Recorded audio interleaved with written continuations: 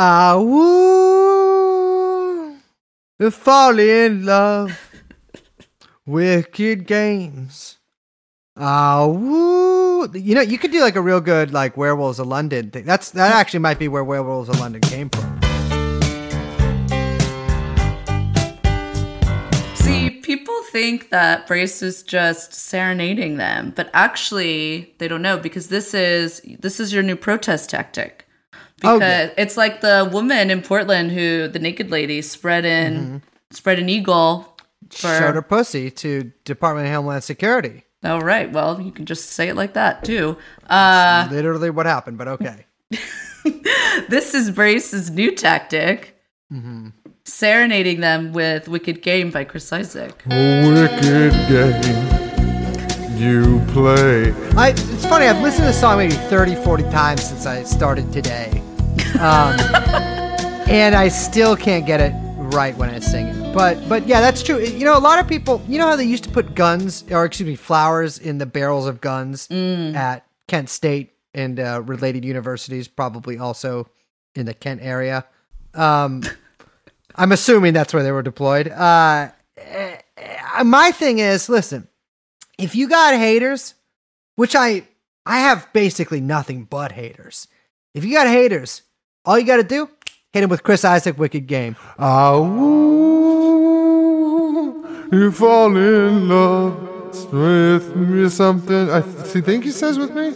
Anyways, I always hit him with the Wicked Game, baby. The world was on fire and no one could save me but you.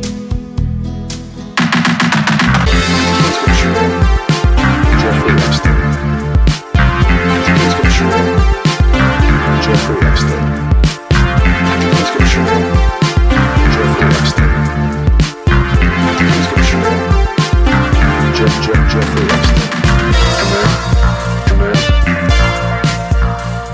Epstein.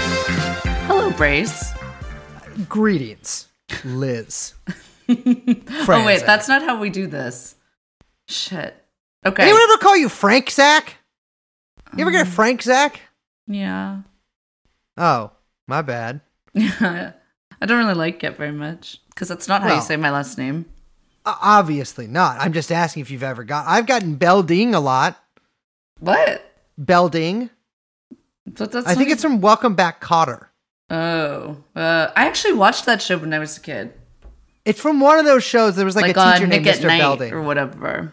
Yeah, I remember that. They were pretty groovy, those kids. They did. I feel like people back then wore like, cabbie hats? Yes. They wore like cabbie hats that were like 5 times too big. And, yeah, like, they really were too floppy. big. They were like off to the side, very funky, and it's like they got a spring in their step. Everyone walked like much longer strides.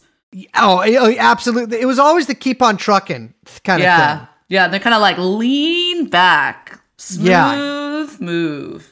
I have to figure out. I'm sorry, I shouldn't be doing this while we're doing this, but I have to figure out this Memphis rapper. That Memphis rapper, Big Hat. Is that going to help? No, white, not black. White. No, it's also showing me black people. This guy is extremely white. Fuck, I can't remember what it is, but I'm going to find it right after we end this segment. I don't have to do this while we're doing the intro. I'm going to find a song, and Young Chomsky, I need you to play a portion of it right here. This hot chick is all up on my dang-a-lang, giving me the eye while we dance and sing.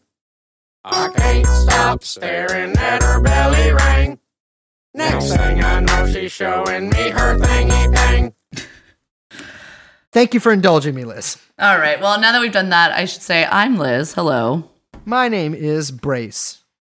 Oh, and we're joined, of course, by producer Young Chomsky. So, who does that? Is that you or me who usually does that? We just, we see how it goes. We wing it. We're riffing, baby. We're riffing. Yeah, welcome. This is TrueAnon, and we have a big ol' episode for you today where we're talking, what are we talking about? We're talking about the freaking coppers. The jackbooted thugs marching.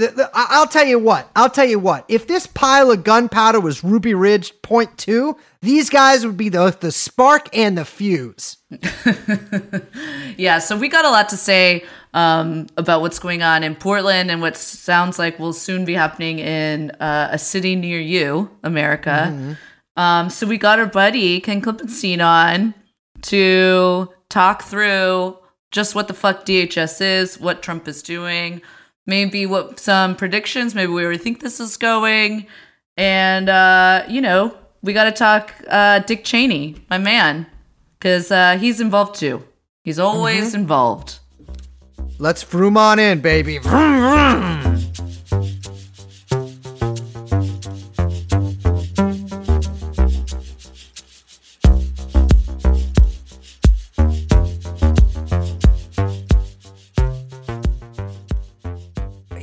This would be a lot easier if we could do visual gags, like we were in an elevator and the elevator opened and Ken got in and we were like, oh, what a pleasant surprise. It's Ken Klippenstein from The Nation, a DC correspondent of The Nation. So good to see you. But instead, I just have to say it. So, my elevator's coming down.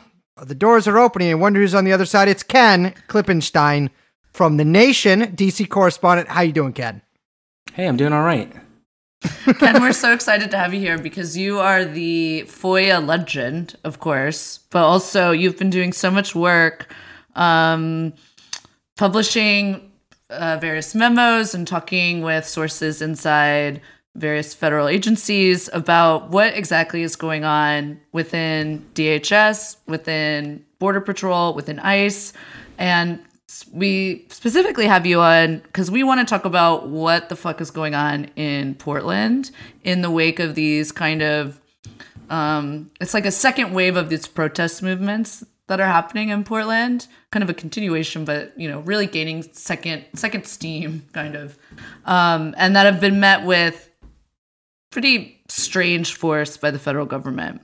Yeah, so what we have is federal agents carrying out what they call a supporting role for local law enforcement. And the media has not been very clear about this. Certainly the administration's not been very clear. I wish there was more kind of scrutiny of what the legal basis for all of this is. But I had a memo leaked to me from someone in Department of Homeland Security that gives us a pretty good idea of where these authorities are coming from. And so it turns out that in June 26th, Trump issued an executive order. I'm going to quote the order because the wording is kind of funny. It's called the Protecting American Monuments, Memorials, and Statues in Combating Recent Criminal Activity. And so if you look at the text of that executive order, it says that the president directed, quote, that he shall provide as appropriate and consistent with applicable law, personnel to assist with the protection of federal monuments, memorials, statues, or property. And everyone was sort of laughing about the monuments thing, myself included, because it's funny. But the really critical turn of phrase there is property, because that can be interpreted very broadly. And so in response to that executive order, Department of Homeland Security created what's called the Protecting American Communities Task Force, or PACT for short. Another pretty funny. Yeah, I'm not hugely relieved by the choice of name there. A little RoboCop-ish. Yeah, a little RoboCop-ish. So this is DHS's response. I'll call it Department of Homeland Security DHS here on out. That's their response to Trump's executive order, and what that created was really the legal or kind of the agency basis for these feds to start running around Portland and arrest people in some cases, and in fact against the wishes of municipal, local, and state government there in Portland, Oregon. Just if we could back up for a second, because in case I feel like our listeners probably know what's going on, but maybe they aren't aware or they're not on social media. I don't know how much the mainstream media is really covering what's going on in Portland, but there was a wave of pretty viral videos of protesters in Portland basically being snatched by unmarked federal agents and thrown in vans, which is quite concerning for a lot of reasons. And, a lot of people were trying to identify, who are these agents, what is going on here, and not a lot of comments from the feds. Is that right? They weren't really saying, oh, those are our guys, don't worry about it. Yeah, according to the videos, they say, who are you and why am I being arrested? Because it's probably the first question you have when you're being detained. And at least in the videos, they didn't say. And the cars were unmarked. According to reports, one of the guys that was arrested, they asked him if he would answer some questions. He invoked his right to attorney, and at that point they said, all right, you can go. He left, and what was strange was they never booked him. That's very unusual if they're trying to, intercede in a criminal act that they want to try to stop or, know about something. We were talking about this offset, but I wonder if that means this is part of an intelligence gathering operation as opposed to, something that they necessarily want to nail someone with charges for in the sort of like right now. But it's really hard to tell because the administration has not been forthcoming about what exactly they're doing. The media hasn't really asked the right sorts of questions. So what I was describing before was to give people a sense of the legal basis, which was not just the executive order, but also Department of Homeland Security's response to it and the task force that they created. And what's interesting about this task force is it takes advantage of really broad authorities DHS has had since its inception, right after 9/11, which I think is really important context to include in any coverage of this. This didn't begin with Trump, although the media might, have you think that. DHS was forged in the fires of the 9/11 attacks and, has within its institutional DNA a lot of those sort of characteristics, really broad powers that were never rolled back, after the attacks under Bush or Obama or now, of course, Trump. And now we're seeing an administration that's willing to take full advantage of that and really push it to its limits. And so one of those limits here is that under 40 U.S. Code 1315, this was actually passed right after 9/11 under the Homeland Security Act of 2002. A great time for civil liberties. When that was passed, it allows Department of Homeland Security to deputize its officers and basically make them functionally local police and able to operate like that. And that's what they've done here. That's something that I find really strange. So I saw a lot of these officers identified as members of BORTAC, which is like CBP's SWAT team. So Border Patrol. And as far as I know, Border Patrol is not supposed to operate more than 100 miles out from the border, except in like certain special circumstances, which do not seem to include what's going on here. So that's why, like, for instance, Portland, which is not within 100 miles of a border, is able to basically be invaded by Border Patrol agents.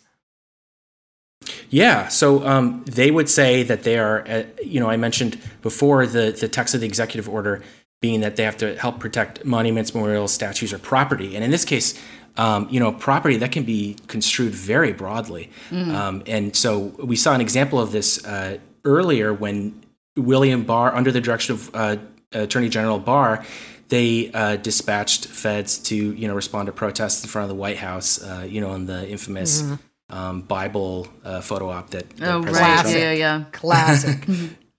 The authority that they were using then was to allegedly defend federal property. And now DC, it makes a little more sense because there's federal property. You can't you can't throw a pebble without hitting federal property somewhere. But in Portland, Oregon, that's a lot harder of a case to make. Although they're still trying to invoke that same sort of argument, saying, there's a federal courthouse here, maybe within a certain distance. But the report suggests that these federal agents are moving beyond the distances of these federal buildings that the authority would allow.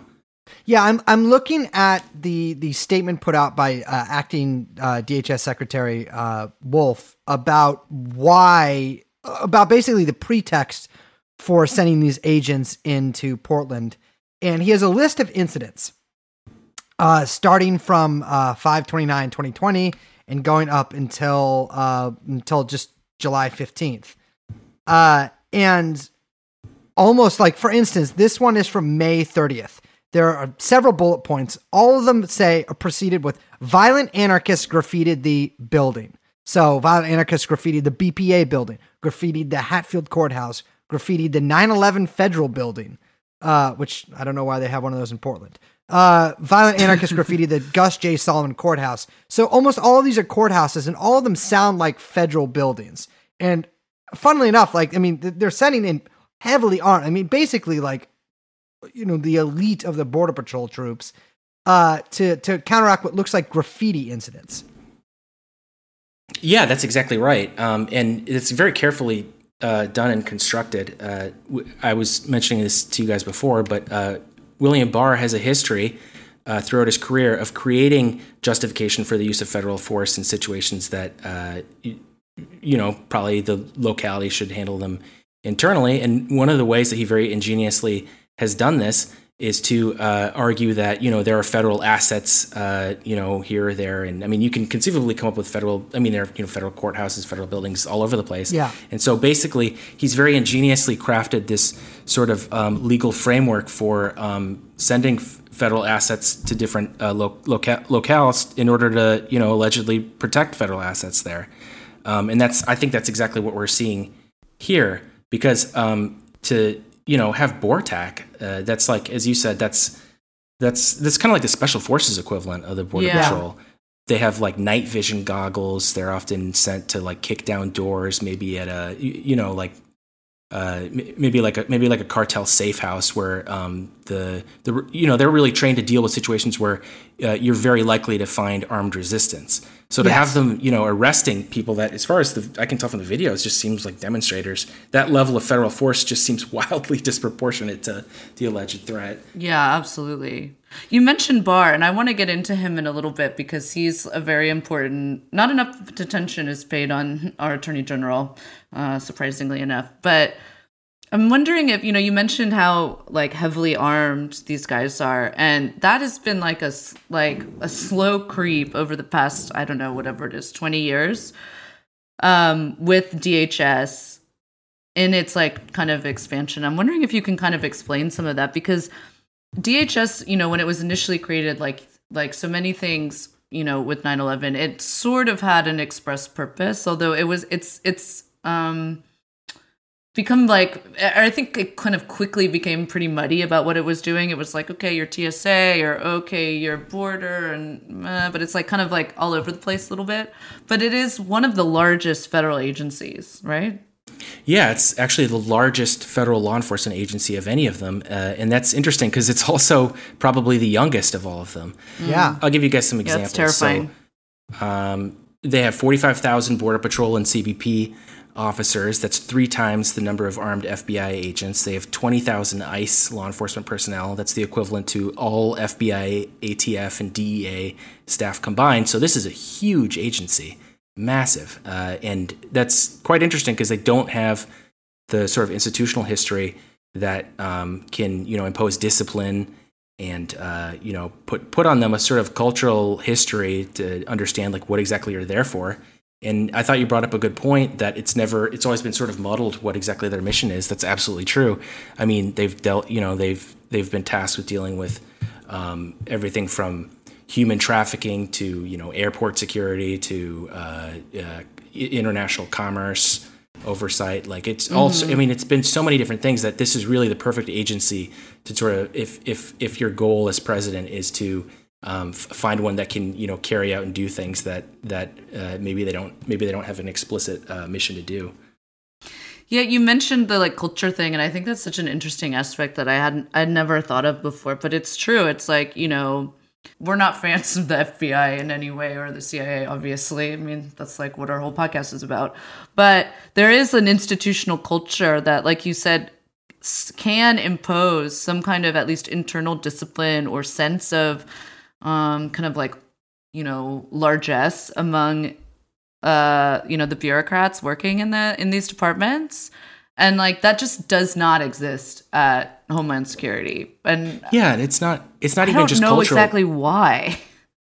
Well, it's not even cultural. It's also policy-wise. So, like at the FBI, as you say, plenty of problems. I'm not an enthusiast for any of the intelligence. Yeah, to be clear, agencies. So that never gets taken out of context. Yeah, this is a matter of like a relative, problem. So I would say relative to the FBI and everything else, they're even less disciplined. So in the case of DHS, they take their cues from the president on national security matters, and it was designed that way and intended to be that way. Whereas with the FBI, that's actually under the Justice Department, and the Justice Department, at least in theory, I mean, we're all adults here, we know that. in reality, they're not necessarily neutral, but at least in theory, they're supposed to behave neutrally or act that way. With DHS, there's not even that presumption. So that, I think, leads to the kinds of politicization that you see when you see, for instance, ISIS's union, Border Patrol's union, they all endorse Trump. When you look at FBI, they don't actually have a union. They have, they have some trade group, but it's not quite the same thing. And it's certainly not as like partisan as these Department of Homeland Security subcomponents are. Yeah, it's, if I'm not mistaken, like CBP has a lot of problems with personnel too. Like it's like it seems pretty criminal in nature what a lot of these guys do. Yeah, this is amazing. So from 2005 to 2012, there was one CBP agent or officer arrested every single day. That's between those 2 years. fucking insane. How many is that? It's decreased a little bit, but it's still quite bad. That's insane. That's a full turnover. That's like they've had to go through an entire turnover then. That's crazy. And it really shows too, because the morale is so low. I mean, I know a lot of folks in these different agencies. You can see it sort of informally, but they conduct polling because they want to find out what the workforce thinks. There's all sorts of questions they have about readiness and things like you see in the military. So they want to know, how are people doing? And they consistently rank towards the bottom of all the federal agencies. And it's so bad that last year, I think I had a report. Someone showed me a memo from I believe it was the head of Department of Homeland Security, and he was cheering that they had a 2% increase in morale among ICE, I think it was. Incredible. And so that gives you a sense of how rock bottom the morale is there. Incredible. Yeah, and this, I mean, also it's, you said it's not just culture, but it's, and, with the personnel, it's like, the training that these guys kind of have to go through, it's nowhere near as rigorous as any other agency. Like, it's not, I mean, you don't have to go through rigorous security clearances or insane background checks. And that's not even the tip of the iceberg with what kind of goes into the application to work for the FBI. But it's a completely different pool that people are that the department's pulling from, it seems. That's definitely true. I mean, there are many cases where people just have a GED. I mean, I was talking to my man. I was talking to I had to be vague. I was talking to a law enforcement person in DHS, and he was telling me it's astonishing because they'll get hires here that you could never dream of working for any of the Justice Department components that you think about, DEA or FBI or I don't know, even at DoD, NCIS. Yeah, the degree of education is a lot lower. Discipline is generally lower because there's just less training. If you just look at the training that they're required to do, even once they get to DHS, that's a lot less as well. So I think that all of this contributes to an institution that might not be so hard to lead around by the nose when you have a sort of charismatic figure who's also gives them a whole lot of money too, and assurance that they'll keep getting more money, like President Trump has. Yeah, I mean, I think that's there's a couple things there where it's okay, you mentioned if you wanted to have a kind of federal, army police, basically, that having a kind of undertrained, not very well trained, but highly militarized, massive department that is that directly reports to the commander in chief would maybe be the first step. To sound crazy, but I think I don't know. I don't think people completely understand how unique Department of Homeland Security is in its history and structure, and it should be treated very differently than the other ones, at least just historically. Yeah, their mission is so poorly defined, and the resources and authorities they have reflect that too. So in that memo that I was telling you about that I was given to from someone within DHS, it has some talking points, like how they're supposed to interface with media, how they answer questions. Mm-hmm. One of the questions was, what do we say if they ask you about drones? Because that was a big issue in Minneapolis. We had the Predator drone that was conducting surveillance over there. They said to say, I'm quoting, "At this time, CBP Air and Marine Operations has assets on standby to assist as needed." So that's basically saying, we reserve the right to decide if we want to use a drone at any point in time. And a lot of people were surprised to hear, wait, Border Patrol has drones? And it's yeah, they do. They also have planes. They have a whole fleet of things. And I don't think people realize the extent to which they've accrued all of these resources to become a kind of shadow defense department in many ways. I think that's a good way to put it, too, because I always joke that the United States' only industrial policy is Department of Defense. The only thing we make and contract out to make are weapons. And, you have all that money sloshing around. You have all these contracts to fulfill. You got to, send that shit somewhere. And having a kind of dumping ground for highly, expansive weapons and military program seems to be quite useful.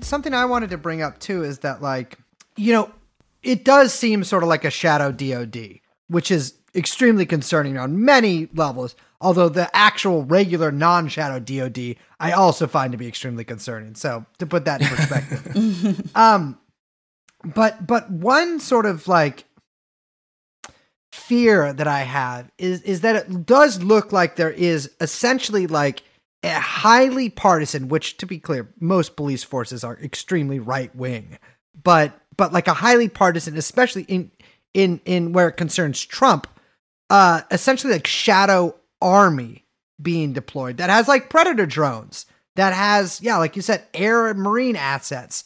And I'm a little confused about why. Because they also said that I think Secretary Chad Wolf also said that he had intel about a possible attack on federal property in terrorist attack. I think he might have called it, although I'm not exactly sure on that language, about property in Portland. That's why DHS troops were sent out. But forgive me if I'm wrong, but that seems like it would normally be the province of the FBI.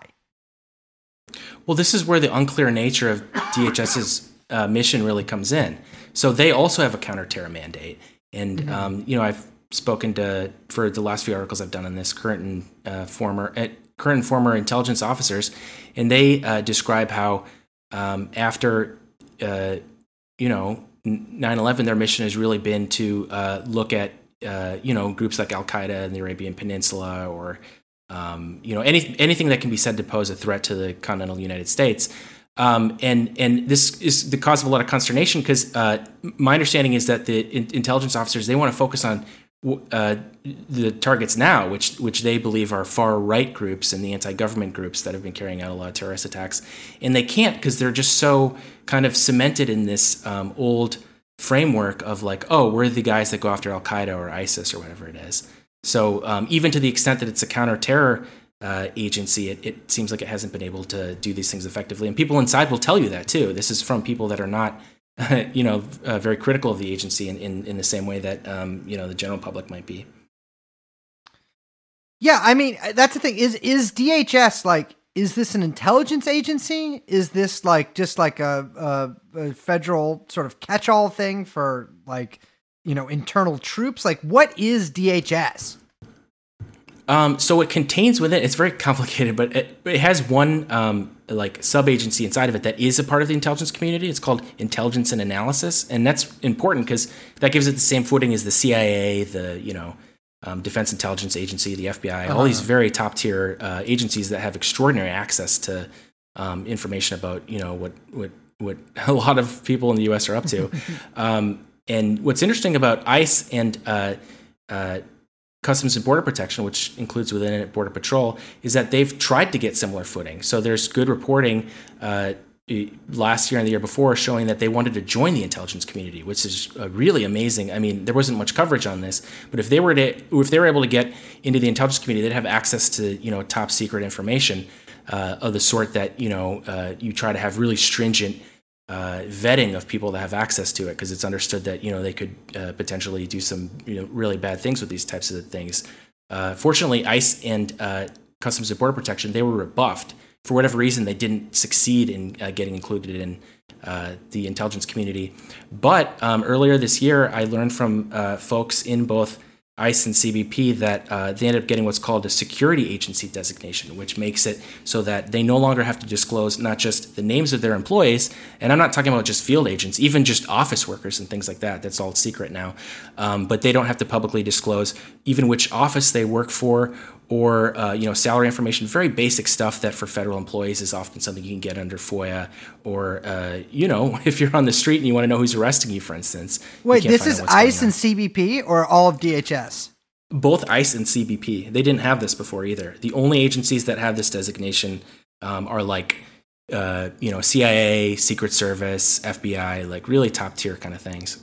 That's what's so wild, because one of the reasons that people were freaking out so much about the Portland stuff, besides from the obvious, is that ICE agents weren't wearing any, if you look at cop uniforms, Army uniforms, most uniforms have the person's name on it.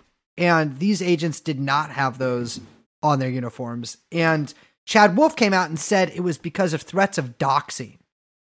Oh, I have an interesting story about that. So this designation I told you about, I was given some other memos that showed what the rationale for it was.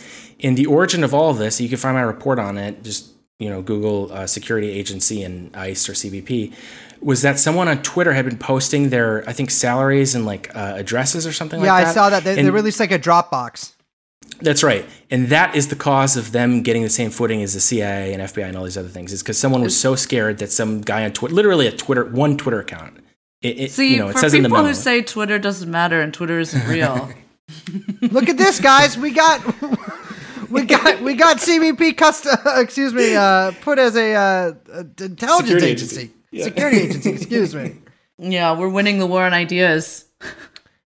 Fuck, that's crazy. That's actually insane. So, I mean, what seems to be like the picture you're painting for me here is of an agency that is massive, that is basically being used by the president in a highly partisan way, which again is not unusual for intelligence security agencies, whatever. But it's the scope of this is really what blows my mind. And so we have these troops deployed to Portland, federal troops. I mean, I call them troops, I guess police, essentially temporarily kidnapping people, just whisking them off the street. They shot a guy I believe took out his, did they kill him? I know they hit someone with a rubber bullet there. I think he had a concussion. He was very seriously injured, but I don't think he's dead. Yeah, well, still shot him. And not arresting anybody, just taking them off the streets for a while, which is a pretty classic intimidation tactic. Yeah. And they're talking about deploying these guys to other cities too, right? Yeah, that's right. So if you look at the memo I was given, other talking points they're shown is if they're asked where they're going to be deployed, say we can't tell you because operational security. And then if you ask how long, like what the time frame is going to be, they also cite operational security. So we can't tell you. This memo was released on July 1st.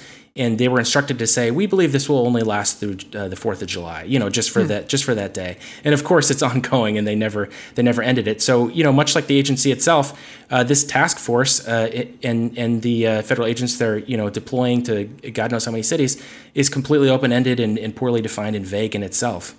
That's what's so crazy to me, is that we do have basically the indefinite deployment of federal officers doing whatever the fuck they want with basically no oversight. You can't even know their fucking names. And it's this is like the Jade Helm stuff come true, right? Like they really are, like they're an unmarked. I mean, if you look at it, for some reason, it is supremely creepy to see these guys in military fatigues dragging some guy who's just walking home from a protest into a fucking unmarked, just like minivan that you'd see at Whole Foods parking lot or whatever, in the middle of the street without saying a word. It's incredible. And people, I think some people are sort of waking up to see what this is, but like, this is the stuff that Alex Jones warned you about. They're actually doing it. And I think a lot of people just don't know how to react because like, there's not much we can do. Like you said, the local politicians in Portland don't want them there. But the police unions and I guess the local police departments in a lot of these cities are inviting them in too. Like they say they're willing to work with them.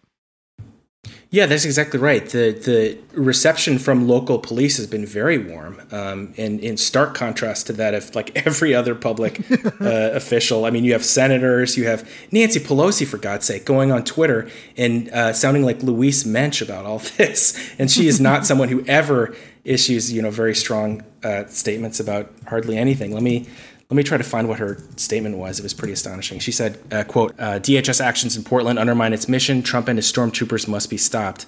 And it's kind of a nice, wow. Yeah, really surprising to hear her say that. It's kind of a nice segue because right now the House is right in the middle of deciding what kinds of budgetary appropriations they're going to do.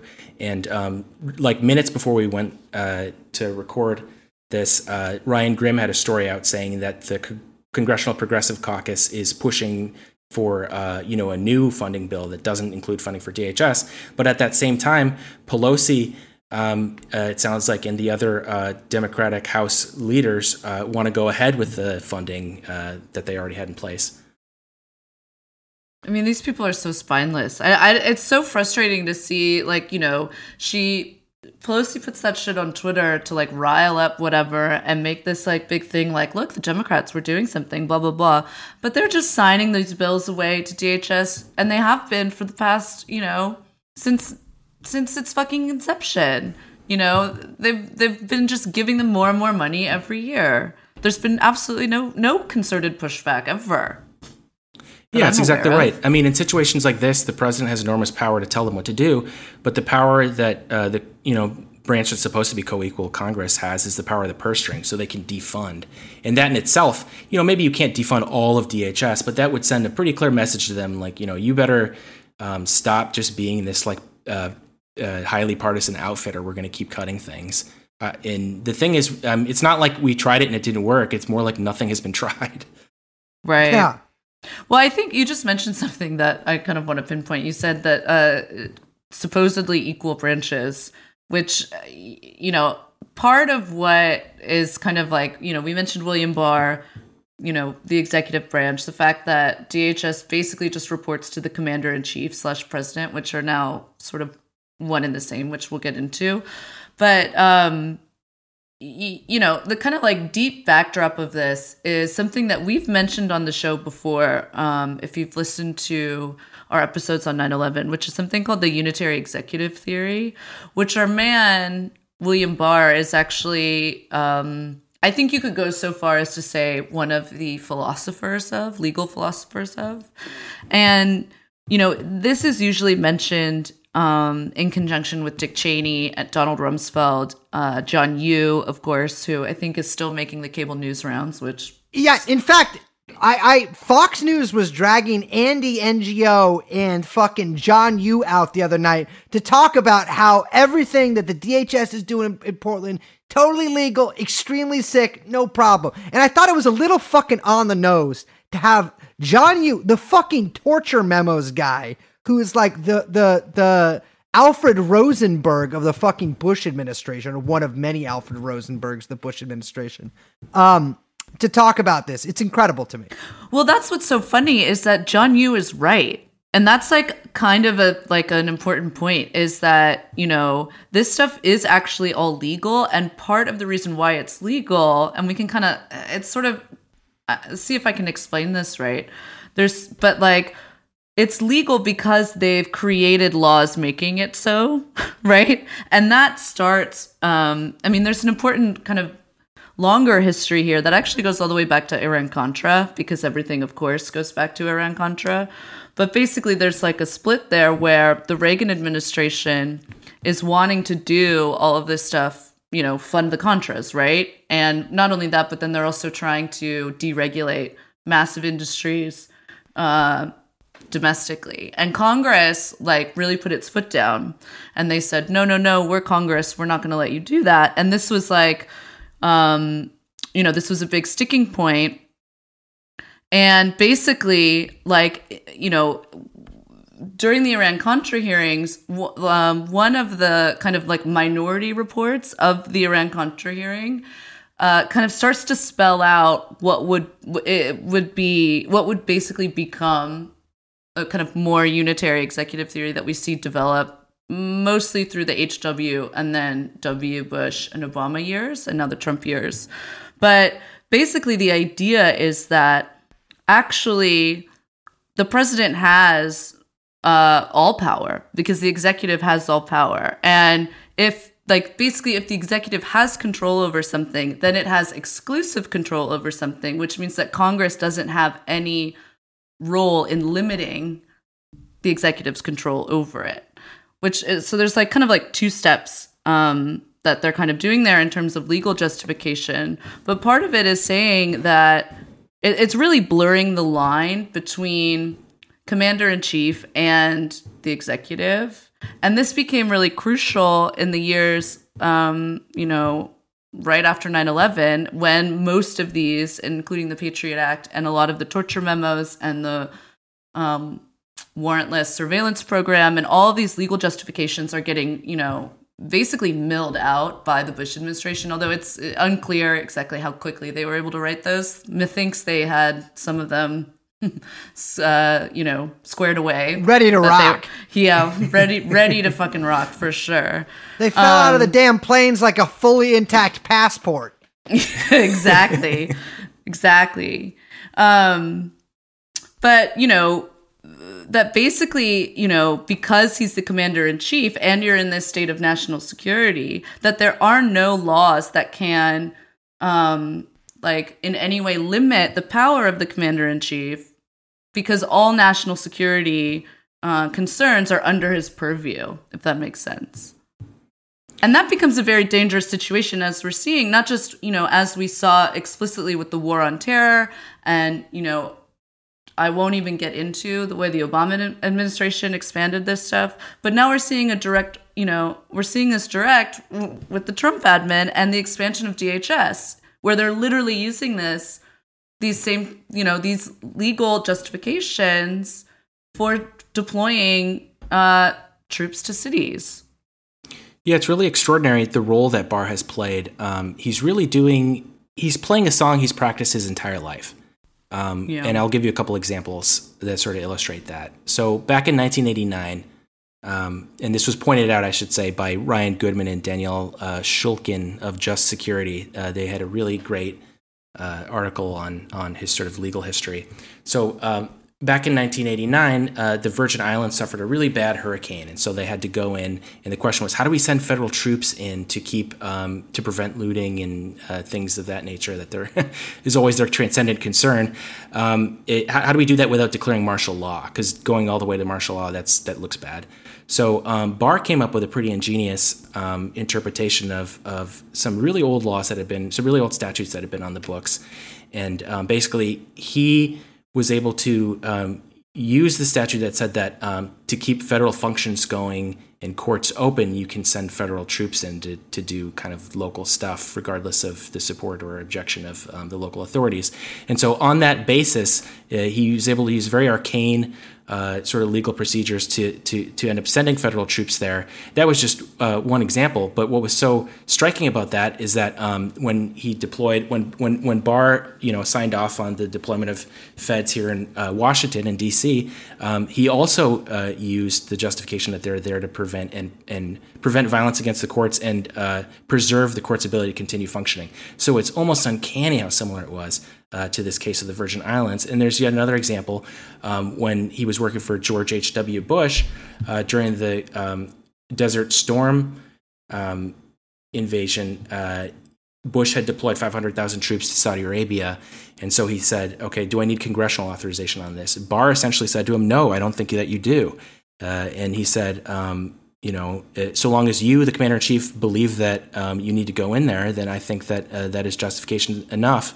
And so, again, provides a very complex legal justification for circumventing really what is the only protection we have against a president running roughshod on our foreign policy, which is congressional approval.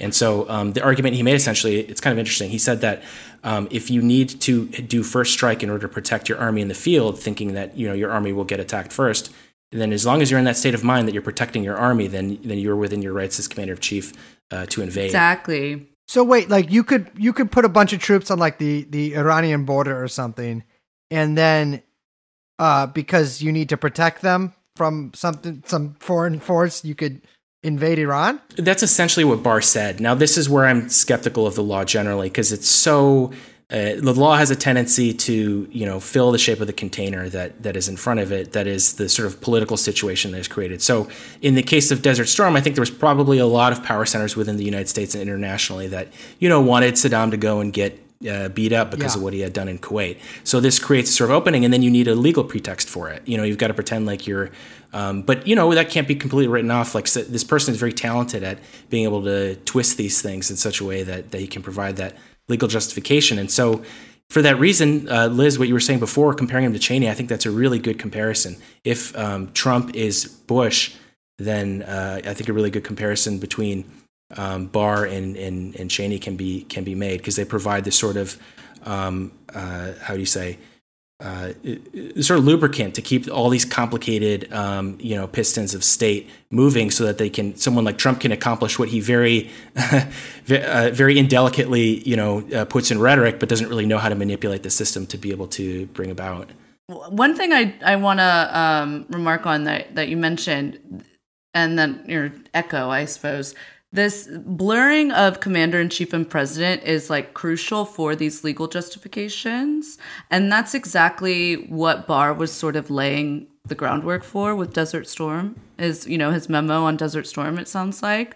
But what's also part of that is saying that, basically, like, for 200 years, the role of Congress and the legislature has been to write laws. And that is just no longer the case because of these legal moves that were made, with the groundwork being laid since Reagan, but then really, they got their moment right after 9/11 in the Bush administration. And so suddenly you have the executive writing its own legal justifications for national security laws. And basically, this is what we can do because of national security issues. And so, like, you have a case where, like, we'll talk about, in the case with Portland, is that if these protesters wanted some legal recourse against the federal government, there isn't, Congress can't pass a law that says, no, we don't torture, because the executive says, no, we do. And if you want to contest that, you got to take us to court. And the courts have to then decide whether or not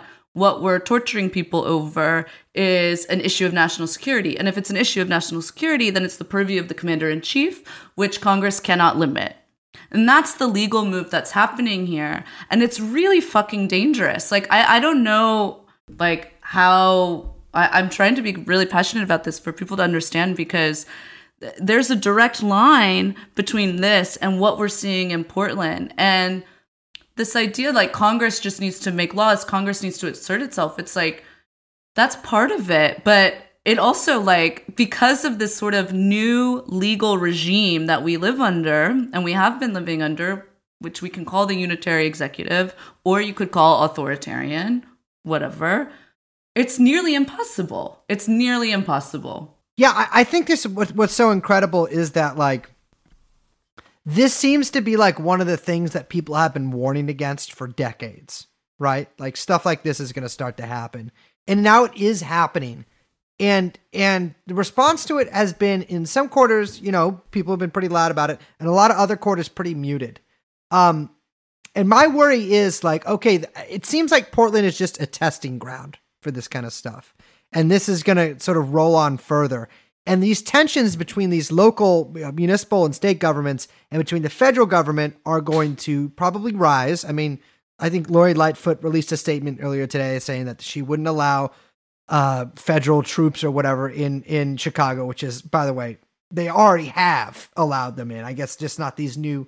CBP said it was sending 150 agents in this weekend. Not even anything to do with violent anarchists, but to just promote law and order, because there's been so many shootings, which not really sure why CBP really has to deal with that. But it just seems like this is going to expand, and that every time there's a protest somewhere that is, doesn't even have to be near a federal building, they can really send someone out. So I am just waiting for them to announce that they're sending some out to Oakland or LA or any of these other cities.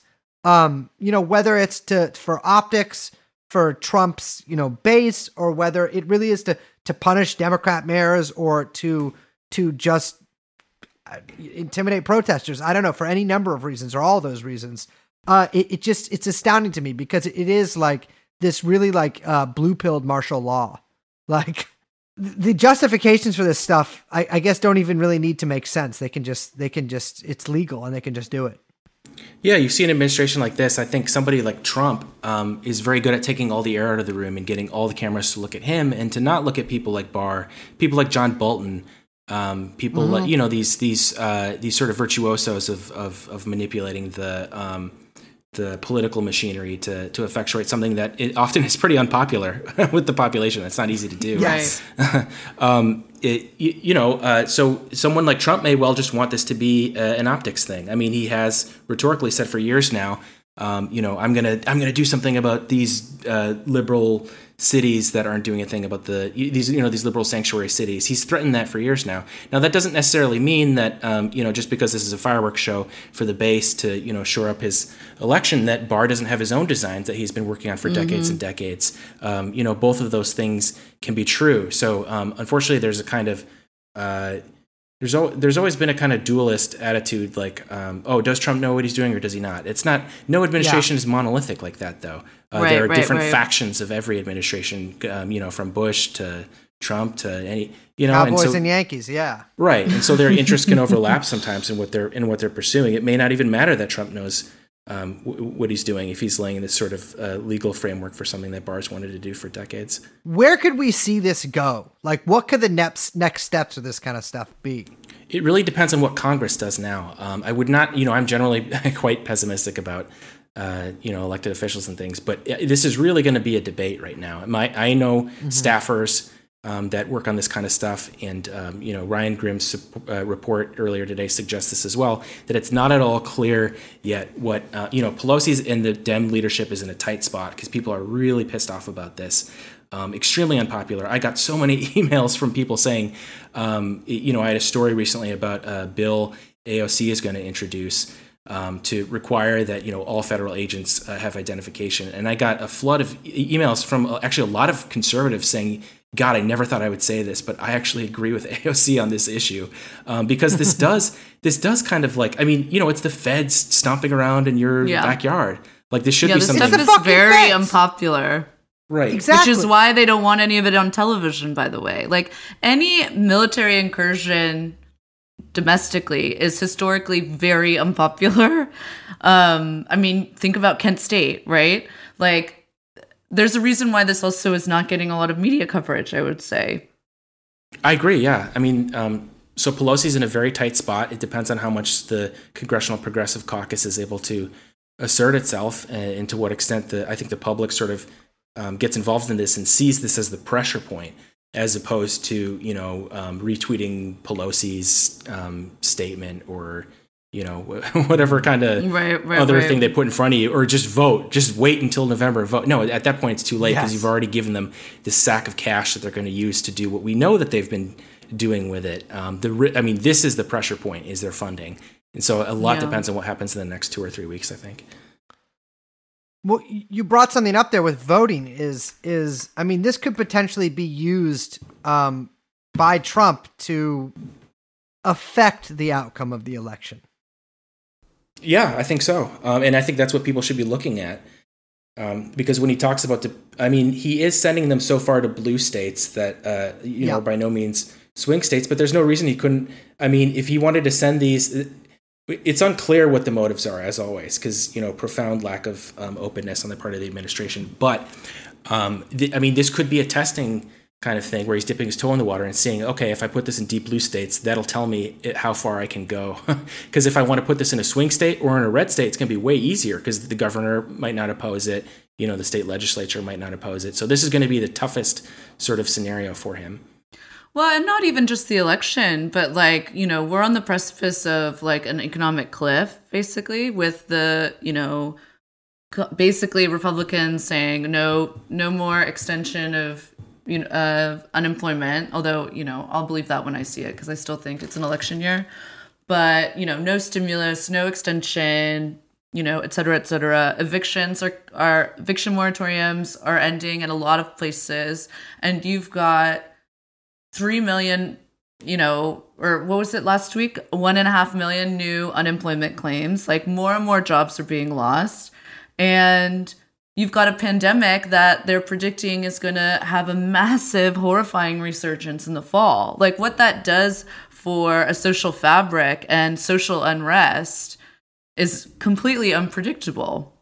Yeah, I think that's why Trump is experimenting with what he can do with the Defense Department in terms of deploying not just the National Guard, which itself is a lot of part-time people who are maybe teachers on the side. Yeah, don't get me started on my rants on the National ordinary Guard. jobs. I could beat the shit out of anybody in the National Guard, no fucking question. That is not a threat. Too. I just could do it. And to see him, I mean, he wanted to try to Fucking deploy goobers. the active duty military. That's like much more serious than the Yeah. National Guard. I mean, these guys are Yeah, that trained- did not play well in DC. That did not play well. They're trained to, these guys are trained to kill, oversee. I mean, that's their Yeah. job, Yeah. you know? They don't know how to do crowd control. I mean, if you thought the National Guard was bad, you can't imagine what the difference would be. So Or when they he's do trying know how to do crowd control. It's just a very different kind that is deployed Yeah. overseas.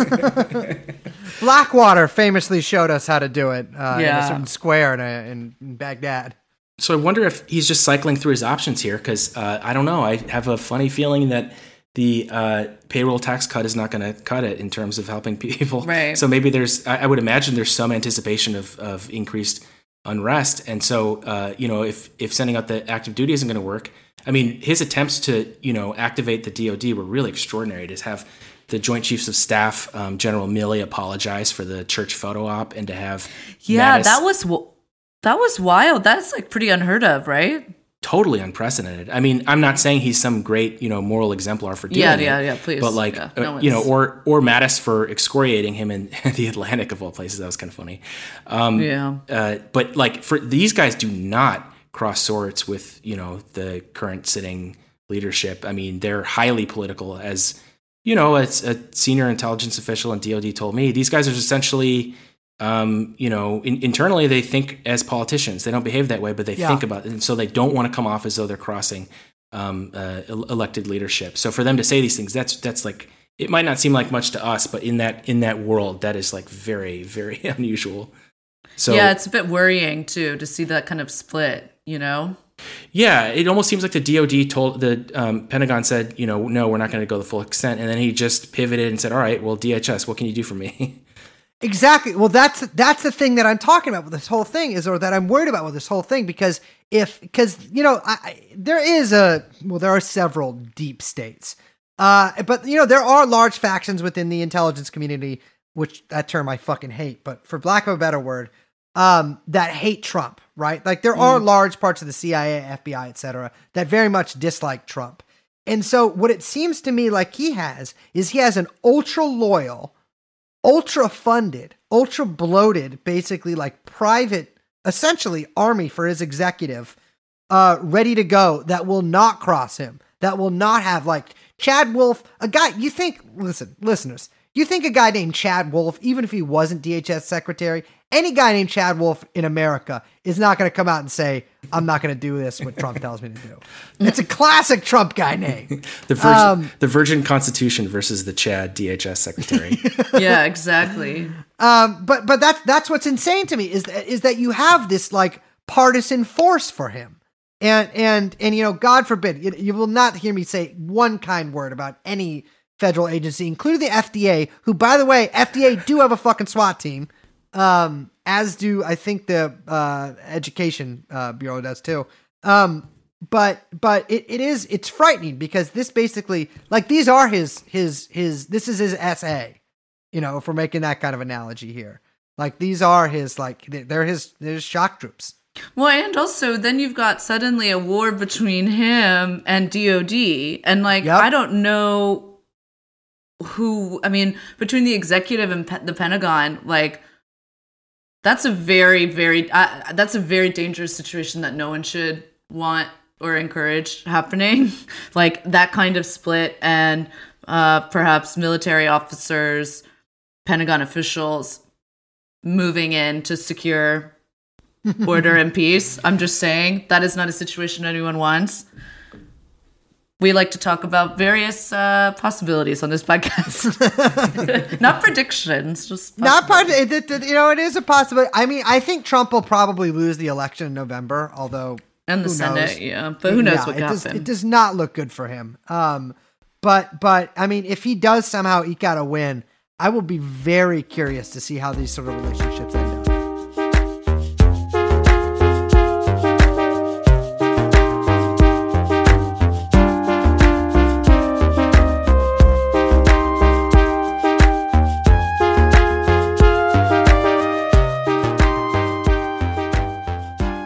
Well, Ken, thank you so much for joining us. That was fantastic. Good to talk to you guys. Always Yeah. happy to depress people, which feels like it's increasingly my job. I know that's this is like a little bit of a black pill episode, but it's an important Yeah. one as we enter Well- phase 4. You know how everyone always talks about, like, oh, Ruby Ridge, oh, Waco, and then all these things that happened a million years in the past, and they're making TV shows about it now, whatever. Well, the one thing is, at least we'll have fresh material for the Ruby Ridge set. Yeah, for when Because- we're locked in under martial law, like legal martial law, we'll have brand new Netflix shows that are just dramatizing our reality right before Yeah. our very eyes. All right, well, that was Ken with us, and we will see you. We'll see you next time. Hopefully there doesn't have to be a next time, but unfortunately there probably will be. We'll see you later, Ken. Bye, guys.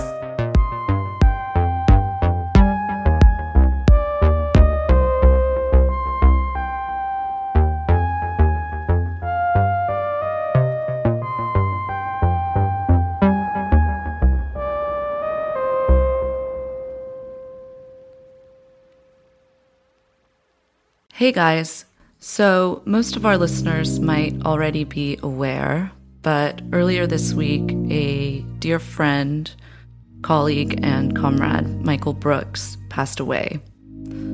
Michael was such an important force for good in this world, a relentless voice for justice, and we are all just devastated at the prospect of having to continue all of this without him. There are very few prominent left voices so thoroughly committed to a true internationalist politics, so passionate about exposing the American empire's heinous crimes and amplifying struggle of people fighting to lift the boot. We've just lost one of the loudest. Michael, in addition to this indomitable passion for justice, was also just so incredibly funny. You know, his ability to use comedy to diffuse political and social tensions. This stems from a true, genuine love of people and the world, especially even in the face of unrelenting brutality. This love requires a fierce commitment in purpose and a tenderness in spirit. All of which is to say that this is what makes his passing almost too much to bear. Michael was a sharp wit, an invaluable political voice, and someone who was never ever tired of wrestling with the big ideas, even when they made people uncomfortable, himself included. He was always pushing himself to think harder and better and deeper. And I'd ask that in addition to us all committing to take on that mantle from him, that in the spirit of Michael, we all vow to be a bit more kind and a bit more generous with one another. With all that being said, here's Michael in his own words. A very, very extraordinary historical figure. We've talked about him a bit before on the show. Amilcar Cabral, who was this extraordinary revolutionary from Cape Verde. And one of his concepts, and I actually mentioned this concept in Against the Web, Cosmopolitan Answer to New Right, is this idea that, it's a really brilliant nuance, because he says the colonial imperialist enterprise has taken Africa out of history. In other words, they weren't in history creation anymore because they were subjugated by European colonial and imperialism. And his point, though, is that the liberation struggle is a return to history making, and you can build a genuinely global fabric that, as an example, could be local, national, and international simultaneously. And these ideas from Cabral are so distinct from that. And he had even brilliant ways of relating that as an agronomist and understanding ecology and understanding plants. And he also had this famous phrase, claim no easy victories, which, in a time when, again, it's like, guys, There are these extraordinary movements happening. Power at the base is consolidating. It's all going in the wrong direction. And I just love that idea from Cabral of like, don't claim the easy victory. Fight for those real, actual things. It's much harder. It's the antithesis of the toxic payoff society. But it's deep and it's real, and extraordinary leaders like this speak to that. Let's just reflect on that. There's a really broad legacy here. Of course, he was, like Sankara, assassinated by a comrade, assassinated by a friend. Another great theft from all of our collective history to have this extraordinary human taken from us. But claim no easy victories. Claim no easy victories. Reflect on that. Take that in all levels. That's part of the broad struggle we all have to try to be in the process of working on ourselves and thinking about the big, real challenges that we are deeply in. Someone said I was like a Debbie Downer. I don't think so. I do think there's enormous possibility. And even when I'm critiquing and prodding and trying to think and pointing out things that, again, I'm sorry, if I think something is, stupid or whatever, I'm going to say it. But of course, there's a huge amount of energy and the material conditions are in place. Those are real things. Of course, there's grounds for certain optimism, but it has to be a grounded optimism, and it can't be based on claiming an easy victory.